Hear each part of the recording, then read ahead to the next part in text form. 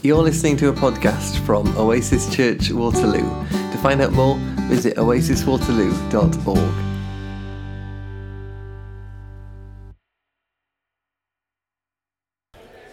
Are there any coffee snobs here?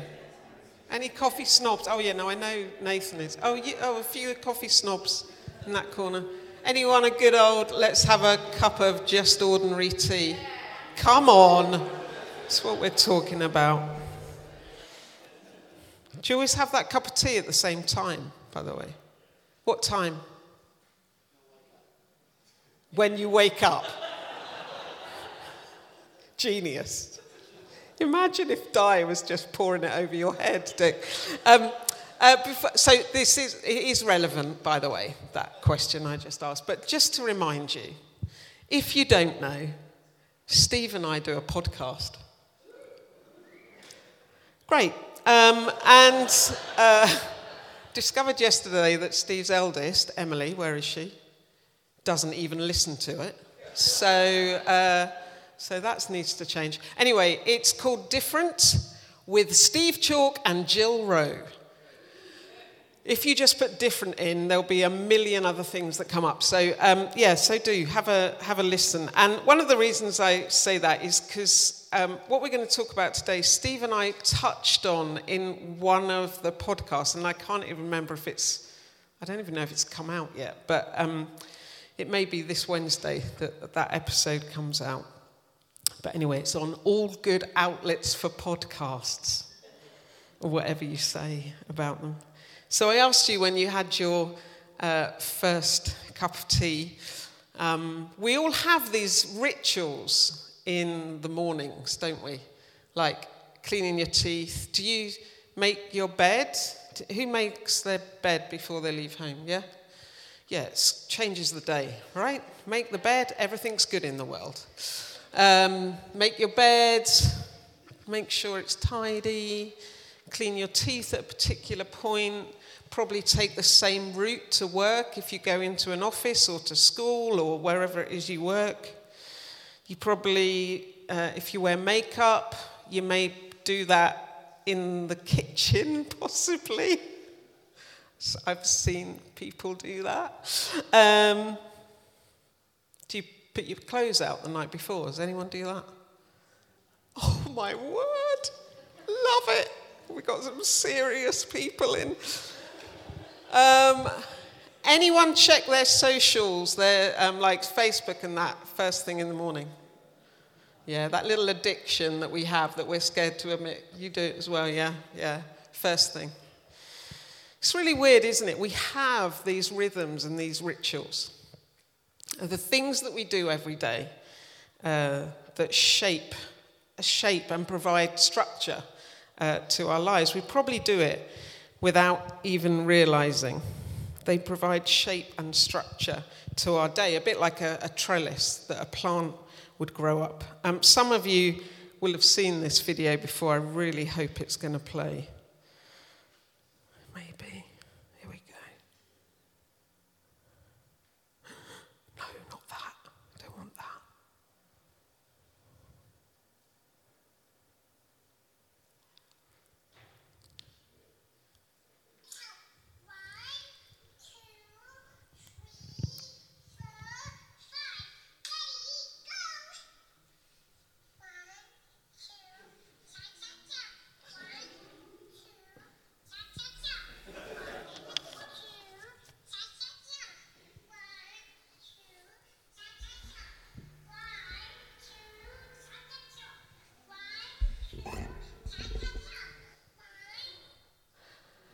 I think she was learning the cha-cha-cha.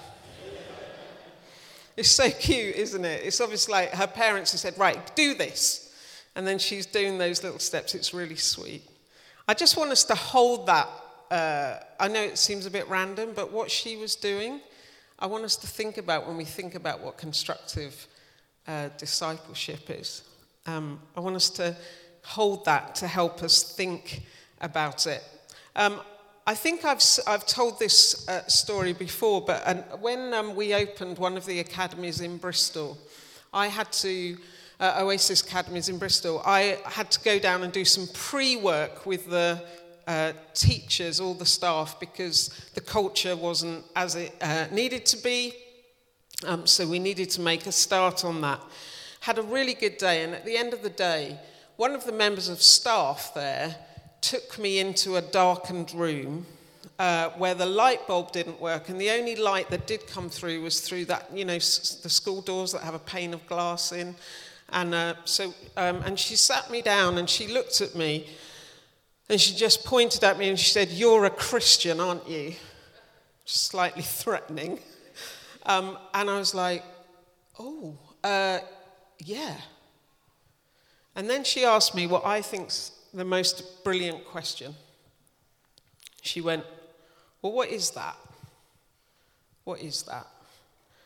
To which I said, "Well, I think I'm trying to follow the way of Jesus, and it looks like just trying to make the world better." But it was a great question. What is that? What is that? To understand what discipleship is, I think it's really important to understand the role of, have a bit of a historical understanding about the role of a rabbi and their followers. But before we do that, when we were setting up in here this morning, Tim, who's up there, Tim's daughter, Caitlin, was following Tim around, and basically she set everything up. How old is she, Tim? 12. So she was doing all of this. Genius. And then there was a problem with getting something up on the visuals, and Nathan just went, "Oh, we could get Seren to fix that." Because she sat up there so much and watched how to do things. And then my brain leapt to how brilliant a cook Abby Dutton is. She's a brilliant cook. I think a lot about food. And I was thinking, of course she is, because she watched Corny, and Corny's a brilliant cook.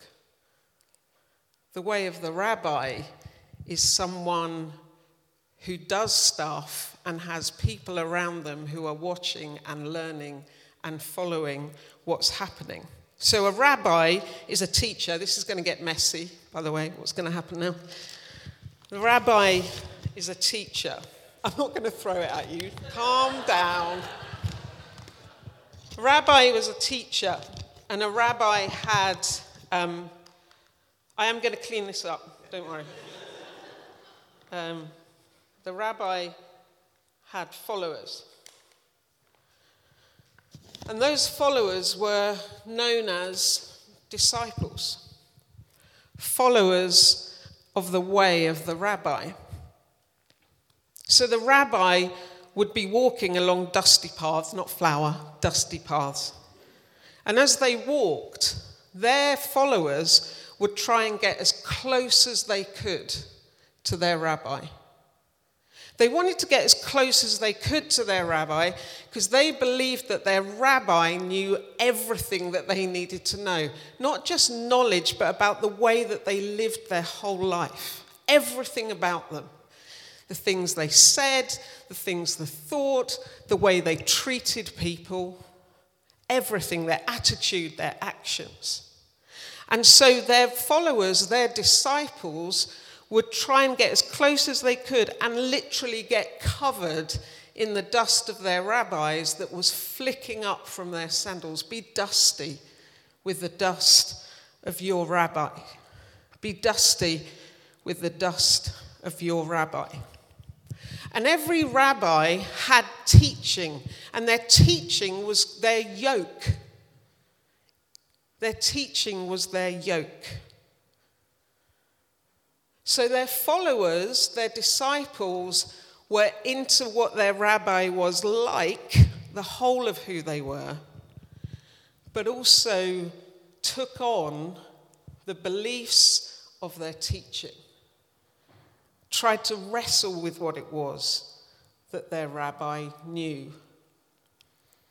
Basically, they wanted to inhabit the way of life of their rabbi, to follow it, to copy it, to learn it.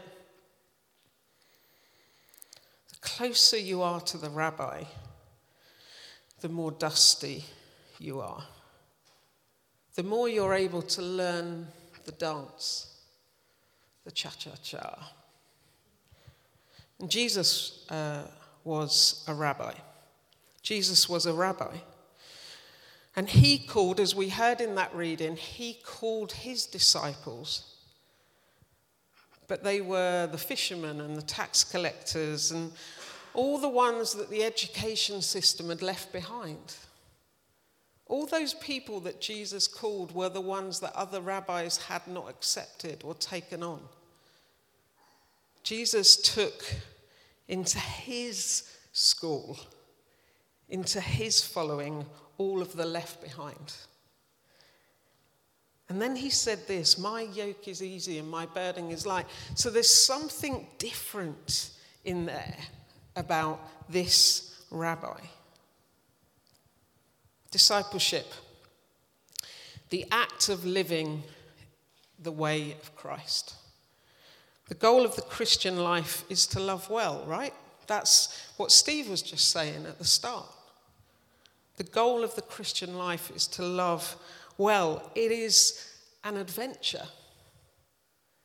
It's something that we should be curious about. When we wake up in the morning, it's like, oh, what could today be? So what do we need to do? I can only tell you about how I try and work this out. So my question when I wake up in the morning is, what do I need to do when I'm drinking my first cup of tea, not coffee, is what do I need to do so that I'm better able to love God and love others as I love myself? What are the things I need to do today and every day that are going to help that be true? In my inner life and my outer life. Bearing in mind always that Jesus said, following him, like this was easy, this is light, there's something curious and delightful. There's something quite simple about this. There's something about flow and grace and spaciousness, which was a word that Dave used earlier. I'm really aware that in here there are some people who may have grown up in a type of Christianity where discipleship was like this really heavy thing. You had to read your Bible every day, and if you didn't, you were very, very bad. You had to attend 28 prayer meetings on a Tuesday, and if you didn't, you were shamed. You may have grown up in a system. I didn't, by the way. I didn't grow up in this system. But you may have grown up in a system that felt quite guilt-inducing when you talk about discipleship and things. It may have felt quite crushing to think about this stuff. Which doesn't sound anything like that. My burden's easy and this is light, spacious, curious, fun, an adventure. There's this amazing, it's two trees. It's in a park in Johannesburg, in South Africa. And someone who used to work for Oasis, Audrey Marie, she took me to see this tree. We'd been having a conversation about discipleship and all that stuff. And she showed me this tree, and we just talked about how this one tree had grown up alongside the other tree, and when you looked at the top of the tree, right at the top in all the foliage, it just looked like one tree, but at the base you knew that they'd started separately. I wonder for you what you attach yourself to. I wonder what you attach yourself to in the way that you choose to live this life out. For me, I begin with like this set of agreements with myself about what I believe about God. I'll just tell you them quickly. The first thing is this. Jill, behold the one beholding you and smiling. That's how I think God looks at me. Behold the one beholding you and smiling. Secondly, I believe that there's like this sacred space between me and every other person I encounter. It's like seeing people differently. Thirdly, God's presence is in and through all things, all of creation. The trees, the bus, the tube, the wall, the everything. God's presence is in all things. Number 4, God is always love, and love always wins. And fifthly, I'm invited to participate in bringing God's kingdom now. Just my agreements. Because those agreements help me understand that I am loved, and the invitation in the way of Christ is to love others and to love God as I am loved. Then what? Then what? Because discipleship is not about a set of beliefs. It's about a way. It's about a way of getting dusty with the dust of your rabbi. And I think sometimes it's good to have some practices to just help work that out. That's like trellis for us. Just like in the morning, we make a cup of tea or a coffee and we clean our teeth at a particular moment in our morning routine, and we make our bed, or you don't if you're a bad person. And we walk the same route to work, and we may even try and sit on the same seat on the bus. And we have all of these things that we do day in, day out. And there are things that we can do, practices that we can have that help us live this way of being dusty with the dust of our rabbi, the Rabbi Jesus, the one who taught the way of love. And that is just providing us, those practices are just providing us with trellis. They're just providing us with shape. They're just providing us with the ability to grow so that the foliage looks like it can. They're not a measure of how good or bad I am. They're a support. So what practices? What practices? Because we have to move, I've shown this before, I know for some of you, we have to move from just having a set of beliefs about who God is to engaging in a way of being that brings around transformation, not just for us, but for others as well. Tobin Hart, as an educationalist, describes these 6 layers of learning. Because it's very easy to reside just in, well, I believe this about who God is. Well, I believe this about who God is. And suddenly, if we're not careful, we make following Jesus about an argument we might have with someone who doesn't. But the following of the way of Jesus, discipleship, is to live the way of Jesus. It's not just having knowledge, it's about moving from knowledge into practice. Practice that creates transformation. And not just for me, but for everybody. So how do I do this? How do I do this? If this is helpful, fabulous. If it's not, tell me how you do it afterwards, okay? The first thing I do is I ask this question, how am I doing? I basically do a little self-audit. How am I doing? Am I becoming more or less like the fruit of the Spirit? The fruit of the Spirit Paul wrote about. Am I becoming more like love and patience and kindness and goodness and tenderness and faithfulness and self-control, and I've probably missed one off. Am I becoming more of that? How am I really doing? This is a little review thing we use in across Oasis, which is our 9 habits, which are based on the fruit of the Spirit. How am I doing? Am I near the middle? Am I nailing it? Or am I a little bit of a way out today? How am I doing?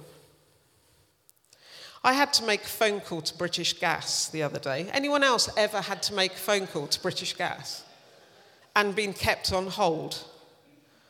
Like, you can feel the anger. Like, they'd made a mistake. They had genuinely, I'm not just passing the buck, they genuinely had made a mistake.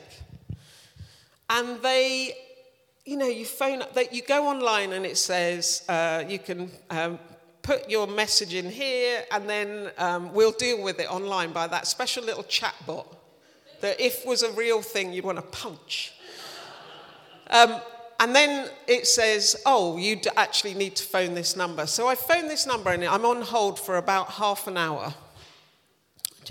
And during that time I'm just rehearsing the speech, ready for the person who's going to answer my call.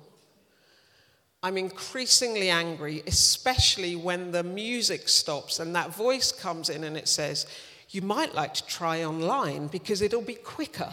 And you're like, you've just told me I've got to do... Anyway, so the anger's rising in me. I'm really furious. And I'm like, this is so annoying. I've got better things to do. Do they not realize who I am? And then this voice comes on the phone and it just says, good morning. How can I help you today? Thank God I paused. I paused. How am I doing? How am I doing in the small things? Because this is where it shows up, this dusty stuff. Am I being more tender? Am I being more self-controlled? How's it showing up? I said something the other day in a meeting at work, and the minute the words came out of my mouth, I did this thing that I see Steve do sometimes, and I sometimes think Steve's praying when he does this in meetings. Sometimes I see Steve do this, just like really squints his eyes in a meeting, and I'm like, he's either really fed up with us, or he's praying or something. And I said this thing in a meeting, and I immediately just bowed my head like this, and squinted my eyes, and I was like, Jill, you are such an idiot. Because I wasn't this. In that moment, I said 2 words, and in that moment, I'd missed what I wanted to be. Jesus invites us to a way. And I find that the best thing for me to do to work out how I'm doing in the way is to ask myself questions like this. How am I doing? How am I doing?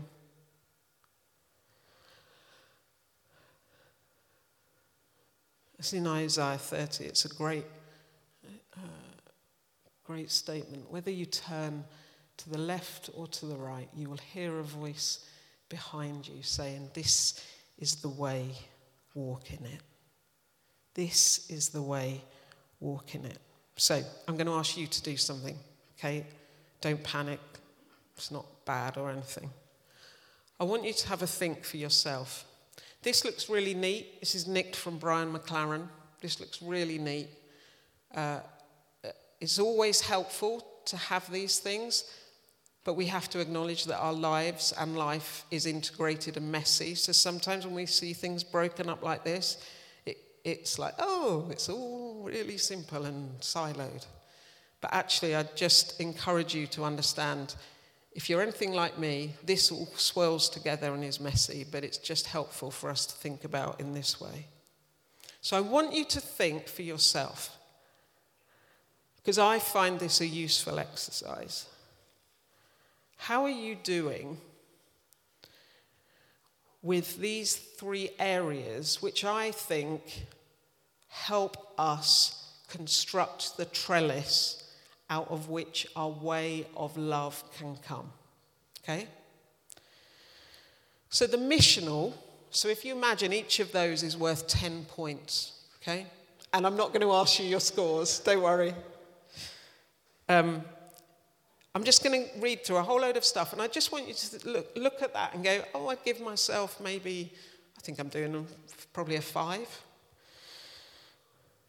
So the first one, missional, that's like, it's like the outer life of us. So it's our participating, it's our engaging. You know that stuff Steve just talked about, like those opportunities we have to be part of something where we're challenging injustice or we're fighting poverty. It might be volunteering or helping or serving or visiting or supporting it. It might be peacemaking. It might be the act of us forgiving others.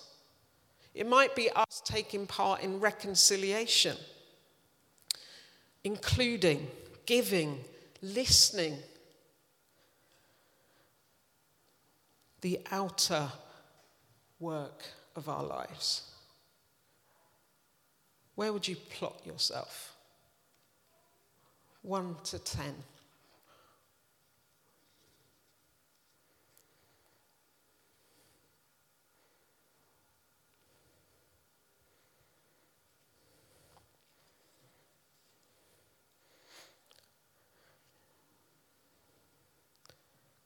Contemplative. This is, and like I say, these are all messy, this all churns up together, but this is like the inner us. Those practices that help us think about not having a go at the man at the end of the phone when I phoned the gas board, or coming to understand more through prayer, like Dave led us in so brilliantly earlier. So things like solitude, Sabbath, rest, silence, studying, prayer, reflection. I don't know if you do any of this stuff. Journaling, stillness, doing the shadow boxing, as Richard Rowe calls it, that inner work of who we are. Fasting, but not because it's a cool diet fad. Or feasting, because it's a celebration. Practicing gratitude. Giving, but in secret. Spiritual direction, meditation. I have little reminders that come up on my computer 4 times a day. One of them says, speak to someone you don't normally speak to or gravitate towards. That's because I want to challenge myself about inclusion. Comes up at 9 o'clock, just when everyone else is coming into the office. I have one at 2 o'clock that tells me to build the pause in. Because normally at that point of the day, if I'm not careful, I want to let rip at someone because I haven't taken a break. Do you look like I have these things? What would you give yourself out of 10?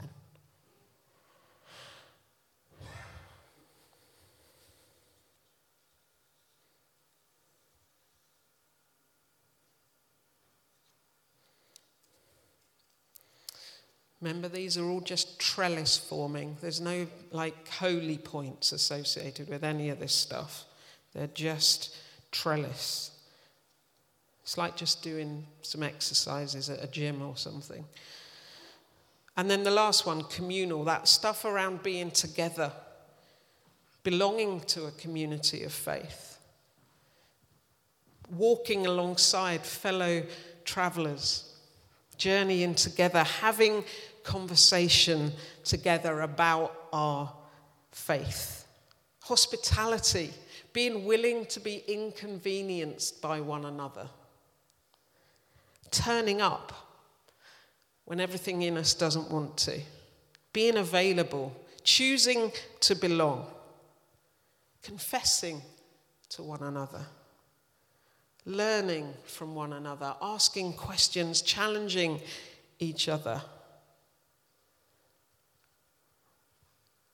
mentoring one another, making ourselves available to other people's lives,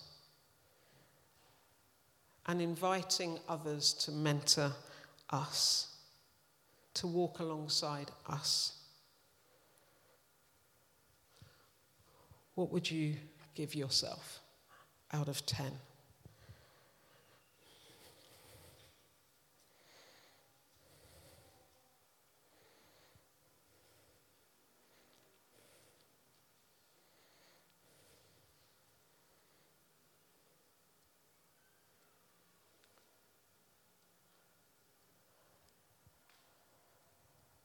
None of this is about perfection. None of it. It's just a way to enable us to live a dustier life, to live the way of the rabbi, for our lives to be the container through which love flows. And I've come to see that my emotions, my reactions, my choices, my behaviors, my intentions, and I'll say it again, my emotions and my reactions, they are all a discipleship issue as well.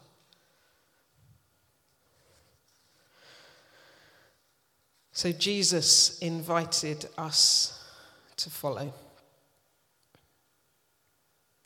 He invited us to follow. Described himself as the way, the truth, and the life. He invites us to be dusty with this way. And as we do that, we discover a good life. It's like 1, 2, 3, 4, 5. Right, let's go. Cha-cha-cha.